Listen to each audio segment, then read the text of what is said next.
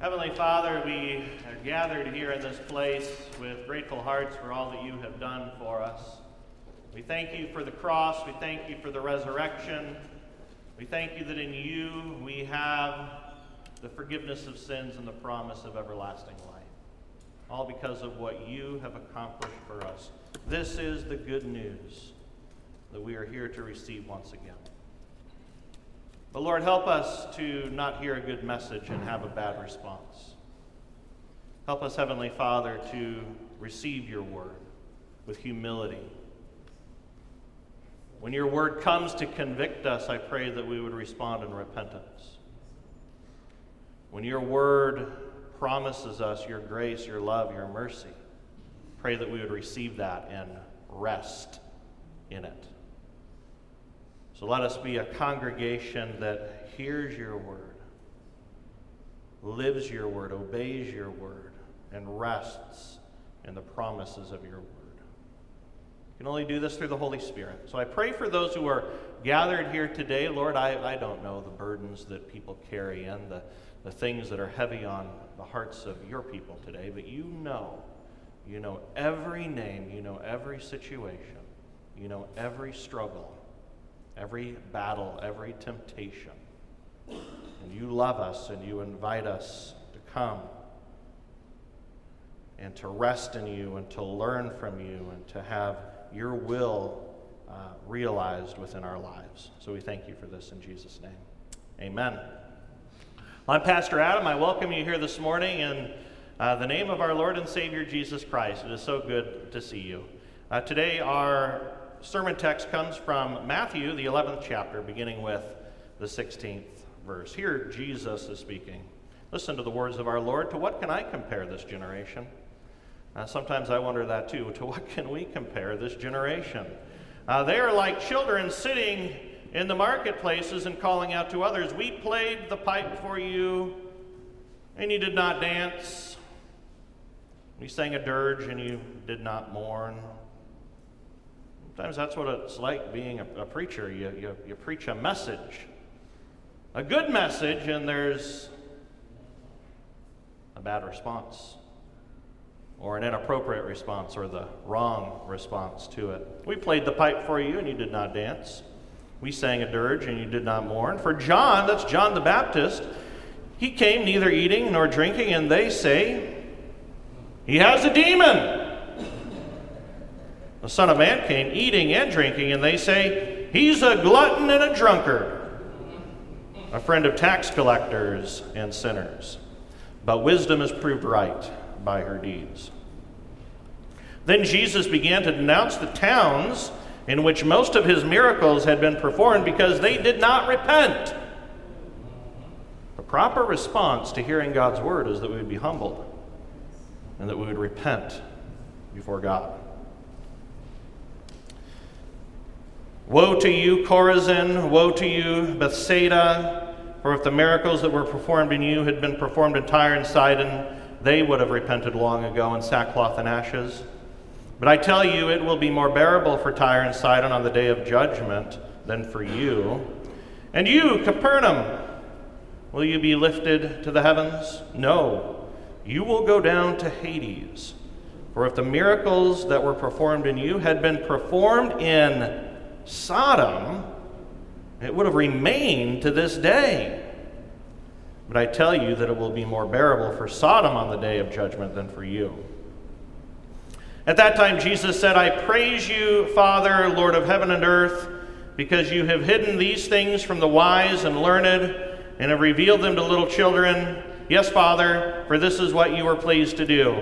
All things have been committed to me by my Father. No one knows the Son except the Father, and no one knows the Father except the Son, and to those to whom the Son chooses to reveal him." Verse 28, Jesus says, "Come to me, all you who were weary and burdened, and I will give you rest. Take my yoke upon you and learn from me. For I am gentle and humble in heart, and you will find rest for your souls. For my yoke is easy, and my burden is light." This is the gospel of our Lord and Savior Jesus Christ. Praise to you, O Christ. So today's sermon is titled A Bad Response to a Good Message. This was the case in Jesus' day when John the Baptist preached. Many people responded inappropriately. Many people did respond appropriately. They received the baptism of John. They repented of their sins. But many, they said, John the Baptist, he's a heretic. So John the Baptist, he preached a good message. But ultimately, what happened to John the Baptist? Anybody remember? What did they do to John the Baptist? Off with his head. Jesus preached a good message. Many received it. They responded correctly to the preaching of Jesus. But what did they end up ultimately doing to Jesus? First Good Friday, you heard shouts of "Crucify him." Nothing's changed. Nothing's changed. Isaiah struggled with this too. All the prophets of the Old Testament struggled with this. I love studying the prophets of the Old Testament, but Isaiah 5:20. This is the generation that we're living in. Woe to those who call evil good and good evil. Have you noticed that lately? Yes. Who put darkness for light and light for darkness. Who put bitter for sweet and sweet for bitter. The preacher plays a happy song, and the people refuse to dance. The preacher sings a sad dirge, and what do the people do? They get up and they dance. A bad response to a good message, calling evil good and good evil. No sadness or contrition. No, that word contrition, that's an old church word. Contrition just means brokenness, feeling broken over your sinfulness. No brokenness over the preaching of the law. And no rejoicing over the preaching of the good news of the gospel. That through faith in Jesus, your sins are forgiven. And you have the gift of everlasting life. There are examples of this in our culture. In our culture, people choose immoral lifestyles, and people rejoice in that. They choose sinful ways of living, and there are actually parades in our streets celebrating sin. When we ought to mourn as a society, we rejoice. And then when the cross of Jesus, the message of his resurrection, is preached, the world is called to repentance. When the gospel is preached, they say this kind of message is oppressive. This kind of message is outdated. When it's the very message that brings liberty and rest to the soul. It's the only message that can liberate a world that is oppressed by sin. When you hear the good news of Jesus' life, death, and resurrection, and you repent of your sin, and when you trust in Jesus, you are set free. You are set free. You are free in Jesus today. You're free to be the person who God originally created you to be. But instead, we rejoice at evil, and we mourn over good. And we end up only further binding ourselves in chains. And we shouldn't be surprised when people reject our message. We shouldn't be surprised that when it's time to mourn, when sin is revealed, there is no reaction, or the reaction is rejoicing. And when it's time to rejoice because of the liberty of the gospel, there's no reaction, or the reaction is the complete opposite of what the message is calling for. That's because we're sinful people, right? And sin has caused us to see reality in a very skewed way, in a real messed up and warped way. That's what sin does. So we actually are a people walking in darkness apart from Christ. So we end up calling that which is evil good and that which is good evil. It's because the Holy Spirit hasn't entered in and enlightened our hearts, opened our eyes to see. And so we are a people who hear a good message and we have a bad reaction. Woe to those who call evil good and good evil, or put darkness for light and light for darkness, who put bitter for sweet and sweet for bitter. So what do we do in response to all of this? Now here's the thing. We live in a world that we're going to preach a message, and the world isn't going to like it. If you read the context of this passage in Matthew chapter 11, Jesus is saying over and over again that it's going to be difficult for us as disciples. That preaching the message of the gospel, people are going to hate us. They're going to persecute us. It's not an easy road to live faithfully before God's word. So what do we do in response to all of this? Do we stop preaching? Or do we cloister ourselves into a holy huddle, isolated from the dangers of our wicked world? Many good Christians who rejoice at good biblical preaching are like turtles. It's the turtle syndrome of the church. They don't want to stick their necks out for the sake of the message of the gospel.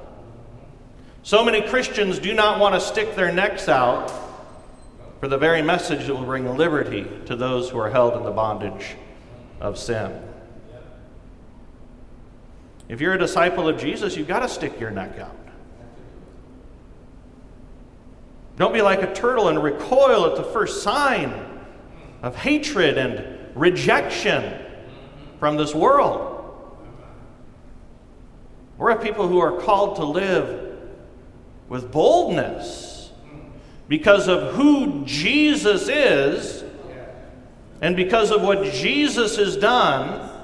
And we are empowered now by the Holy Spirit, enlightened with His gifts, so that we can go into this hostile world as His disciples.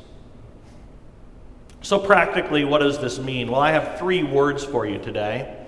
You can write these down. How do we live in this world today? Well, number 1 is pray. Number 2 is love. And then number 3 is speak. So pray, love, and speak. So number 1, pray. In Acts chapter 3, Jesus, through the ministry of Peter and John, healed a man who couldn't walk. This man was laid at the gate called Beautiful. Day after day after day, and people would pass by him, and they would have pity upon him, and they would give him coins. He could only make his living by begging. And every day he was laid at this gate because he couldn't walk there himself. He had no ability to make a living other than to beg from the people. And through the ministry of Peter and John, Jesus healed this man who couldn't walk. How many of you remember what Peter said to the man laid at the gate called Beautiful? Said what? Silver and gold have I none. Peter and John, they didn't have money to give, but they said, what we have we give to you. In the name of Jesus, rise and walk. And he walked. He praised the Lord publicly. And the people were amazed that the man who couldn't walk was healed. They knew he was a lame man, that he was paralyzed, or that he didn't have use of his legs. They knew there was no trickery involved. This isn't like the TV preacher. How many of you ever seen Leap of Faith? The trickery involved. This wasn't like that. Everyone knew he couldn't walk. And when they see him up and rejoicing on his feet, they were amazed. And then this gave Peter and John an opportunity to proclaim the message of Jesus Christ. Peter preached a bold sermon. Peter preached a message of repentance. It's not a message that our world wants to hear today.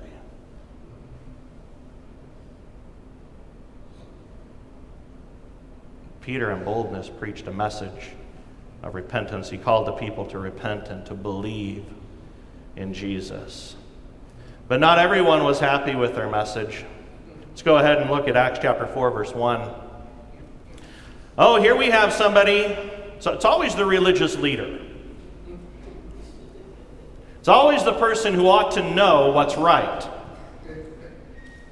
The priest and the captain of the temple guard and the Sadducees came up to Peter and John while they were speaking to the people. They were greatly disturbed because the apostles were teaching the people, proclaiming in Jesus the resurrection of the dead. So in verse 3, they seized Peter and John, and because it was evening, they put them in jail until the next day. But many who heard, not everybody rejects. This is why we stick our necks out there for these people. But many who heard the message believed, so that the number of men, not including women and children, who believed grew to about 5,000. So the church is growing.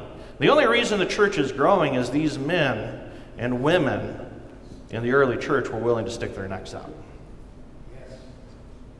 and testify to the reality of Jesus. So the next day when Peter and John appeared before the authorities, they ended up threatening them. And these authorities, the priests, the captain of the temple guard, the Sadducees, they said, you need to stop preaching in the name of Jesus. You got to cut this out. And if you don't, you're going to be hurting. They threatened to beat them. So after threatening Peter and John, the authorities released them from custody. Then we look at verse 23, Acts chapter 4, 23. On their release, Peter and John went back to their own people and reported all that the chief priests and the elders had said to them. And when they heard this, what did they do? They raised their voices together in what? Prayer to God. How do we live in a world that is hostile to the message of Jesus Christ? Number one is we pray. The early church prayed. They didn't recoil and hide. They prayed. Then we go to verse 29. This is part of what they prayed. Now, Lord, consider their threats and enable your servants to speak your word with what? With great boldness. They realized the only way they were going to be able to preach with boldness is if the Holy Spirit entered into their hearts in a powerful way and enabled them to preach. Verse 30, stretch out your hand to heal and to perform signs and wonders through the name of your holy servant Jesus. Verse 31, after they prayed, the place where they were meeting was shaken, and they are all filled with the Holy Spirit. And what did they do? Spoke the word of God boldly. So number one is in response to this world that does not want to receive the message of Christ and of his word, is that we pray. We pray for boldness. We pray for the Holy Spirit. Then number two, I put live and then I switched it this morning to love. I think love is good. To love like Jesus. I guess if you live like Jesus, you're going to love like Jesus, right? So number one is to pray. Number two is to love. To love like Jesus. To live like Jesus in love. And Jesus, he lived publicly. He made friends. He shared dinner with sinful people. He didn't hide from this wicked world. He came rather to liberate people from their bondage to sin and judgment. Jesus didn't come to look down on people. He came to lift people up. He didn't reject sinners, he received sinners. Jesus was not repulsed by sinners. He was moved with compassion for sinners. And I'm so grateful for that because I am a big fat sinner. You guys can agree with that, right?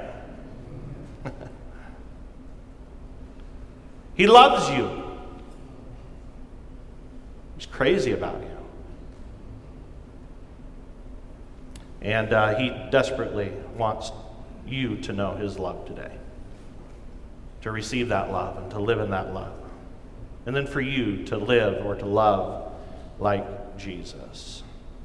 And we see through the Gospels that not everyone rejected Jesus. Many hungered. Many were ready to receive Jesus as Savior. The same is true today. Many people within this community, sure, they may rejoice at that which is sinful and wicked.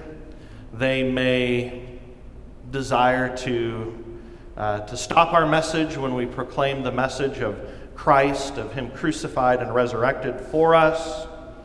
They may, when there are things happening within our community that they ought to mourn at, they may rejoice. But not everyone rejects Jesus. Many hunger for Christ, and they're ready to receive Christ as Savior. So we pray, we love like Jesus, and then we speak. We speak the good news of the gospel, and this is such good news that we cannot help but speak and to share and to tell others. So we look for opportunities to be equipped in sharing the gospel. And I am so grateful for our elder board working on a plan to equip us here at Maple Park Church to live like Jesus and to speak the good news of the gospel.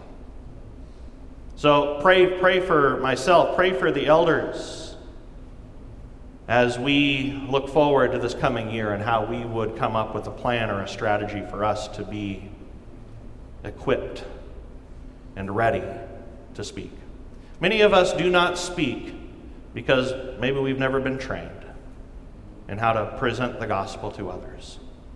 Or maybe we're afraid that if we talk with our unbelieving friends about Jesus that we won't know what to say, or they may have questions we're unable to answer. But I'm hoping that as an elder board, and I know as an elder board, that we're going to do what we can to equip you to know how to present the gospel and how to live as a disciple of Jesus Christ. So be praying for our elder board that as they are shepherding our church, they've been tasked with shepherding our church with the oversight of our church, that they'd be given wisdom in this. You see, a church that doesn't go and make disciples, a church really that ignores what Jesus said about speaking the good news by going, making disciples, baptizing in the name of the Father, the Son, and the Holy Spirit, and teaching them to obey everything that I've commanded you. A church that doesn't go and make disciples, it won't survive. It won't thrive, and it cannot continue. But why should it survive if it will not do what Jesus said the church should do? Why should a church that refuses to follow Jesus continue? It's just very basic. Jesus said this is the mission. We follow in his footsteps.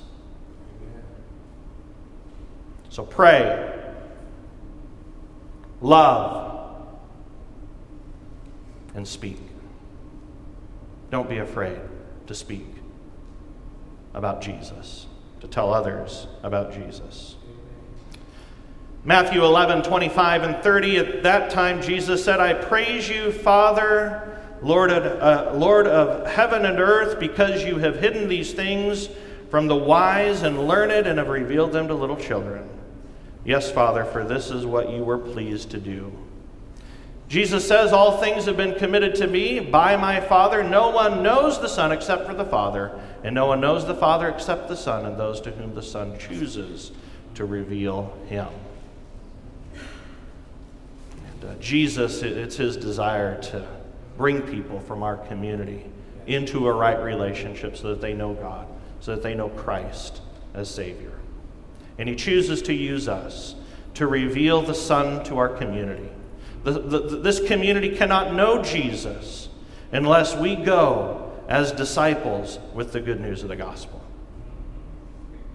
Then verse 28, here's the great promise for you today. I don't know what you're going through today. But this is what Jesus says. He says, come to me. Come to me, all you who are weary and burdened, and he says, and I will give you rest. Oh man, how often do you feel a need for rest? I'm not just talking about a nap. Naps are great, right? At Bible camp, I was the director of our Bible camp this past year, and nobody ever told me that being the director was going to be something that would sap your energy. They were good. It was a good group of people. Just an amazing team was put together for Bible camp. But then I got to a point on Saturday, and I was like, I need to take a nap. And I took a nap, and I woke up, and I said, I think I'm ready to go for another 4 days of camp after that nap. A nap can refresh you, but sometimes you get tired. And a nap doesn't do it. Because there is a deeper fatigue, spiritual fatigue. And if you've been there, you know what I'm talking about. And there is only one way for that fatigue to be cured, and that is through the good news of who Jesus is and what Jesus has done for you. So he says, come to me, all you who were weary and burdened, and I will give you rest. And that rest is for today, and that rest continues for eternity. He says, take my yoke upon you. A yoke is something that they would put on a pair of oxen. It was like a wooden thing that would bind the oxen together. He says, take my yoke upon you and learn from me. He says, let my authority be over your life. Let my way be your way. Let me guide and direct and steer your life. Is Christ steering your life today? Or do you lean upon your own understanding? He says, take my yoke upon you and learn from me. And this is what he says, I'm gentle and humble in heart. And it says, and you will find rest for your souls. He says, for my yoke is easy and my burden is light. So I'm so grateful that today Jesus has revealed himself to you. You know who your heavenly Father is. You know Jesus is your Savior. And when you hear a good message, your response is good. You are not those who refuse to mourn over sin and to rejoice in grace. When you hear the law, you are broken. You are contrite. You're repentant. When you hear the good news of the gospel, you rejoice that your sins are forgiven, that you've been liberated from sin, from death, and from hell. You're not those who have made evil good and good evil. You have heard the message of God's word. You have received the message in repentance and in faith.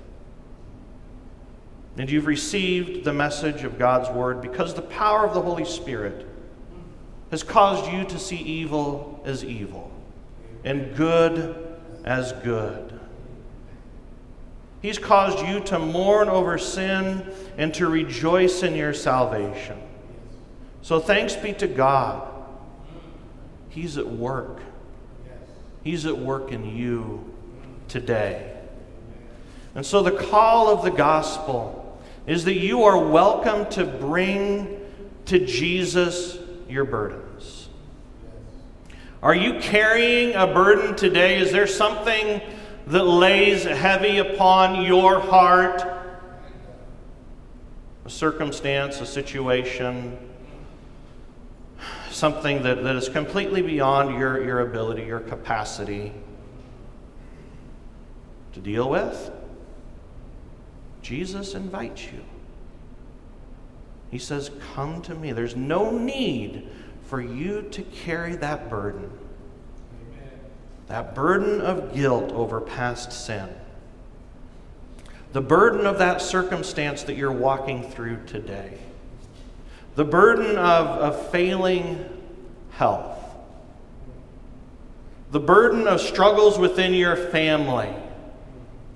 I mean, we could go on and on and on about the difficulties that are common to all people.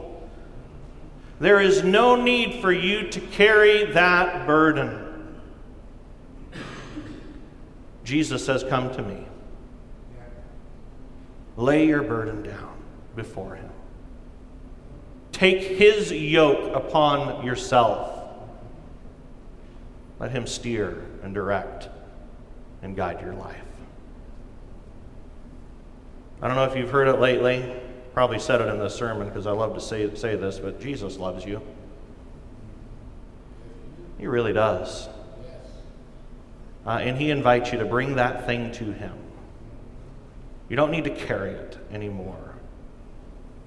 So we invite you to come in prayer today. And that this church has a place of prayer, a place of healing for people. And to be quite honest, I don't know how it all works. But Jesus has made a promise.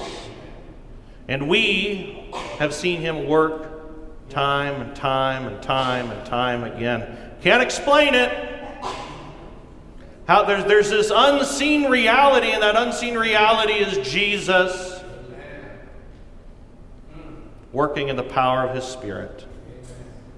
We know that he is present here, and Jesus invites you to come with your burdens and to find rest in him. To come to him, to learn from him, to be guided by him, and to know how good and precious the gospel is, to come and to find in him rest. Let's pray. Heavenly Father, we come before you today in prayer. Lord, knowing that prayer is a gift from you, it's this great invitation that you've given to us so that we don't have to carry the burdens of this world in our own strength and our own ability.